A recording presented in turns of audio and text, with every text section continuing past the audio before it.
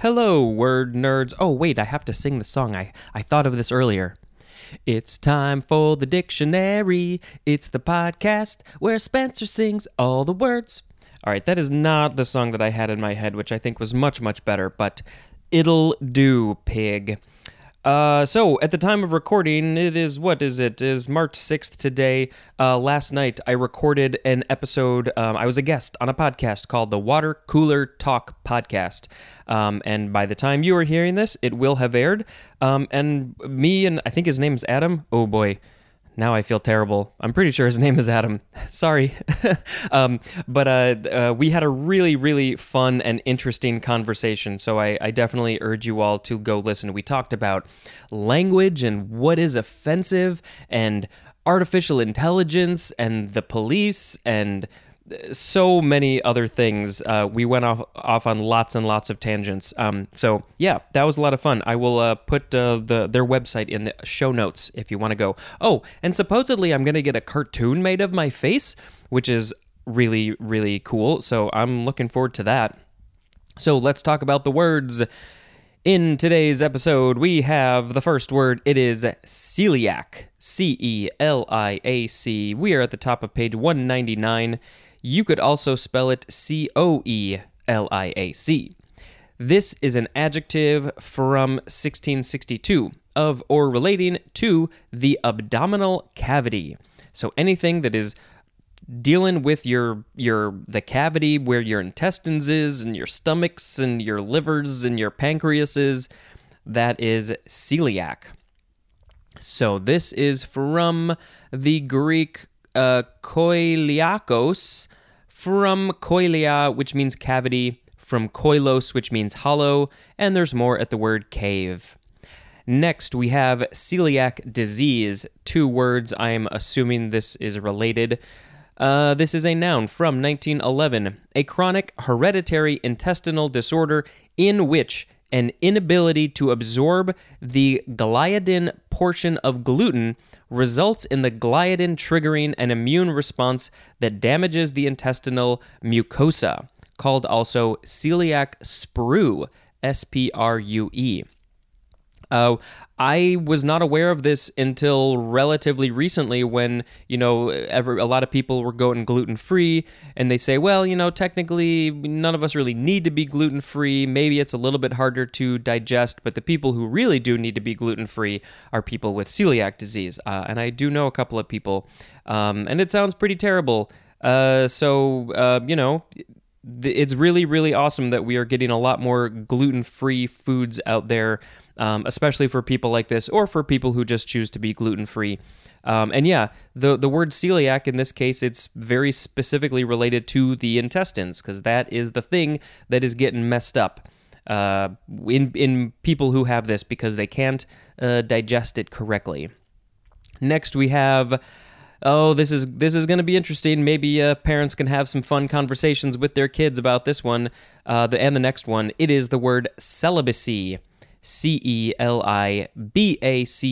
It is a noun from 1646. 1. The state of not being married. Okay, that's a definition for this word that I have not heard. But then we have 2A, abstention from sexual intercourse. And 2B, abstention by vow from marriage.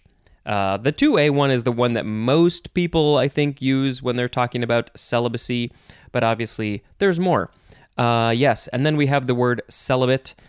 It is a noun from 1680, a person who lives in celibacy. So they could be not married, they could be abstaining from sexual intercourse, or abstention by vow from marriage. I guess that's abstention of sexual intercourse by vow of marriage. So wait, is that saying that even though you're married, you still abstain from sexual intercourse? I mean, that's obviously totally fine. I was just trying to make sure that I'm understanding what that definition is correctly in my head. And then celibate is an adjective, and this is from the Latin prefix caelib or caelebs, which means unmarried. So the word originally came from just the idea of not being married. It really had nothing to do with sex. So I'm guessing at some point people said, hey, this could be a very religious thing, but they probably were like, hey, you're not married, that means you can't have sex, which, in my opinion, is absolutely ridiculous. People should be able to do that however they want, as long as it's not hurting anyone. So, but be careful and be smart and be safe.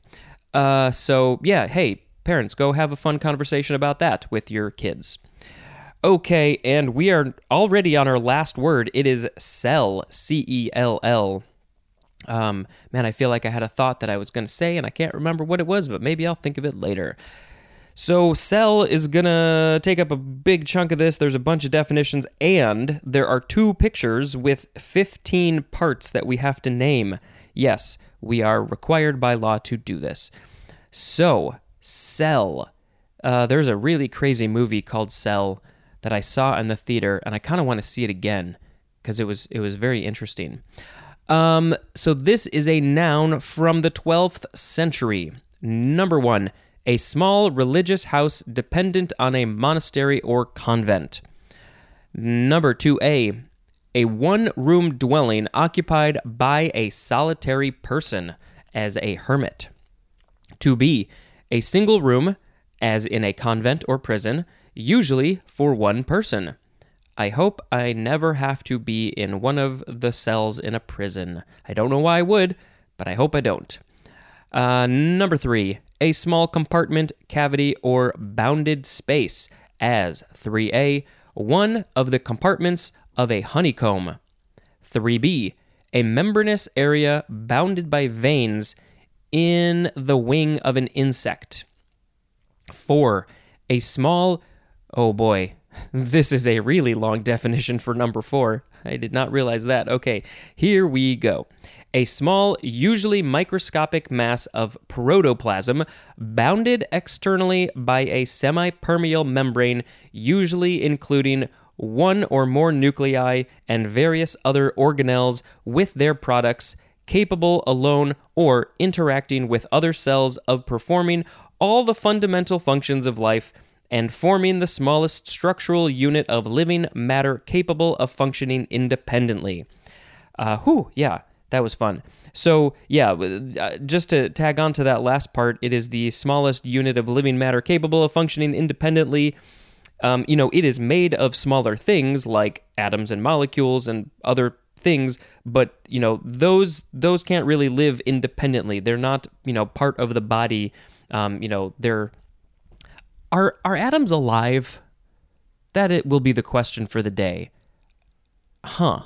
Let's think about... No, we don't need to think about that one right now. But I guess this is probably a good place to talk about the pictures that we have, because those are pictures of cells. We have the A cell and the B cell. I think those letters are just kind of random. They're not very specific types of cells. So, let's see. Actually, they are. I don't think the A and the B mean anything. That was my point. But the A cell is a plant cell, and the B cell is an animal cell. So, let's see. Number 1 is the cell wall. I don't even know how I'm going to describe any of this.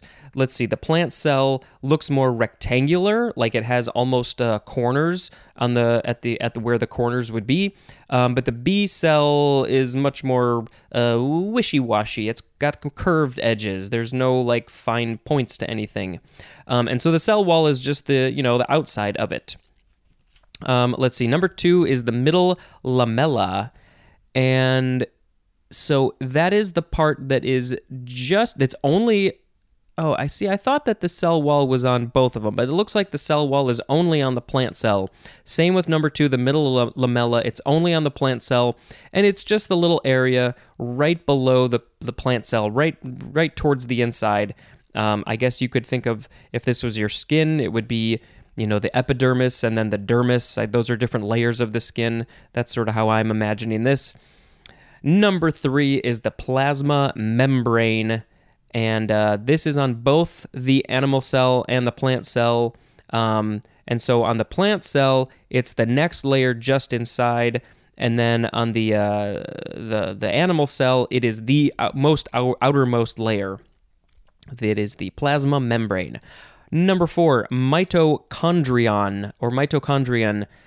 So this is in both cells. They look pretty similar. They're sort of oval shaped, and on the inside they have some sort of weird bumpy pieces. This is the highly scientific, the way that I'm describing this. In the plant cell, they look a little smaller than in the animal cell, but that just could be, the scale of zoom that we're on. Who knows? But they look pretty similar in both. That is the mitochondrion. Number 5 is the vacuole, vacuole. Oh, vacuole, how great you are. So these sort of look like empty spaces. I'm sure they're not, but they kind of look like that. They've got like a black edge and then just white in the middle. So in the plant cell, it's very large. There's a couple of them. They take up maybe a quarter of the whole area, and they have a sort of weird shape. It's not consistent. But then in the animal cell, they are smaller. There's a few more of them, and they're pretty much shaped like circles. I don't know if that's the most common, but, it's probably fairly common. Number 6 is in both of them. It is the Golgi apparatus. Golgi is capital Golgi. That's probably named after somebody. The Golgi apparatus. Let's see. So these actually look very similar in both of them. They're 3 or 4 almost lines. They basically look like worms. In this picture, they have a black edge and just a white center. I'm sure that's not how they look in the real world. But there's 3 or 4 of them sort of next to each other in both cases. Then we have number 7. It is the cytoplasm. This is in both of them. This is basically just the stuff that's in the middle of everything else. It's in between. It goes up to the cell wall or the plasma membrane. And then wherever there's not all these other things, the cytoplasm is what's taken up the space. Number 8 is the nuclear membrane. This is in both of them. Let's see. It's pointing to a place that's, I don't know, it's sort of hard to describe. Let's see. It sort of goes around in like a circle, but then there's like a weird like tree-shaped thing that comes off of it. And in each of these, there's 2 or 3 of them in the cells. I don't know. It's a nuclear membrane. Number 9 is the nucleolus. Nucleolus, this is in both of them.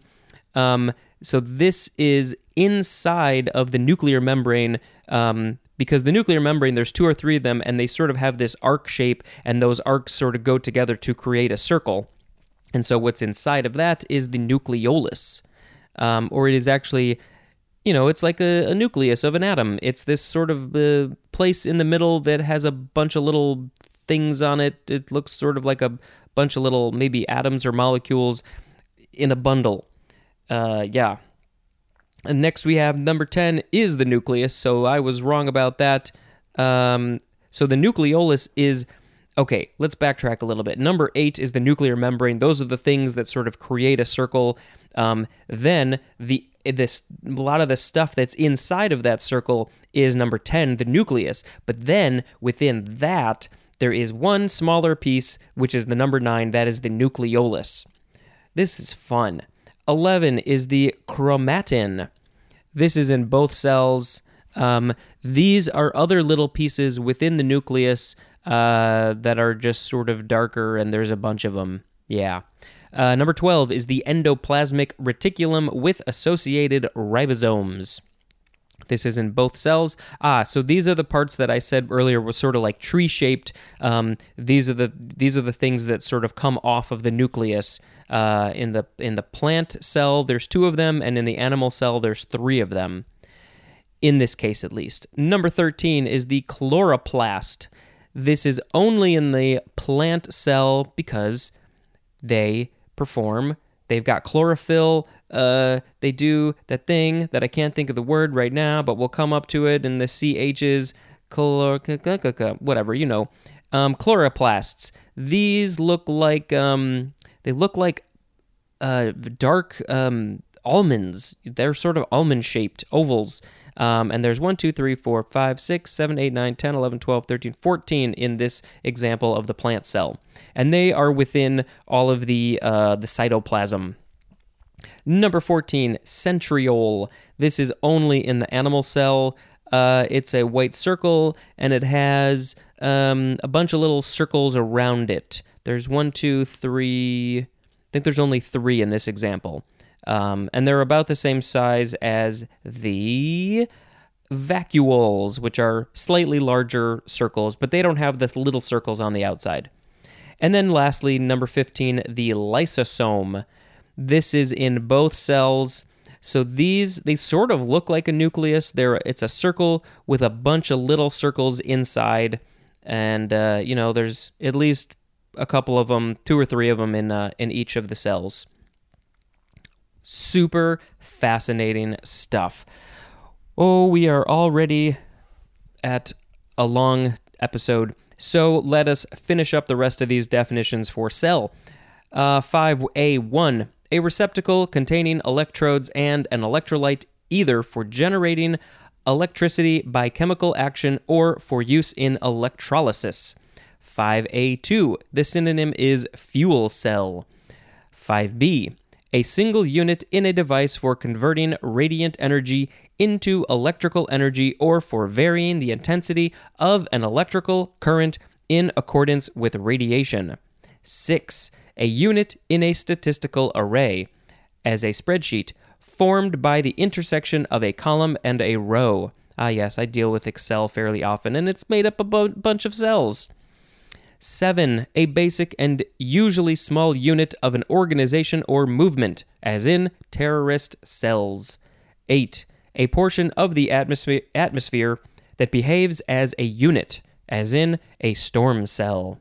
9A. Any of the small sections of a geographic area of a cellular telephone system.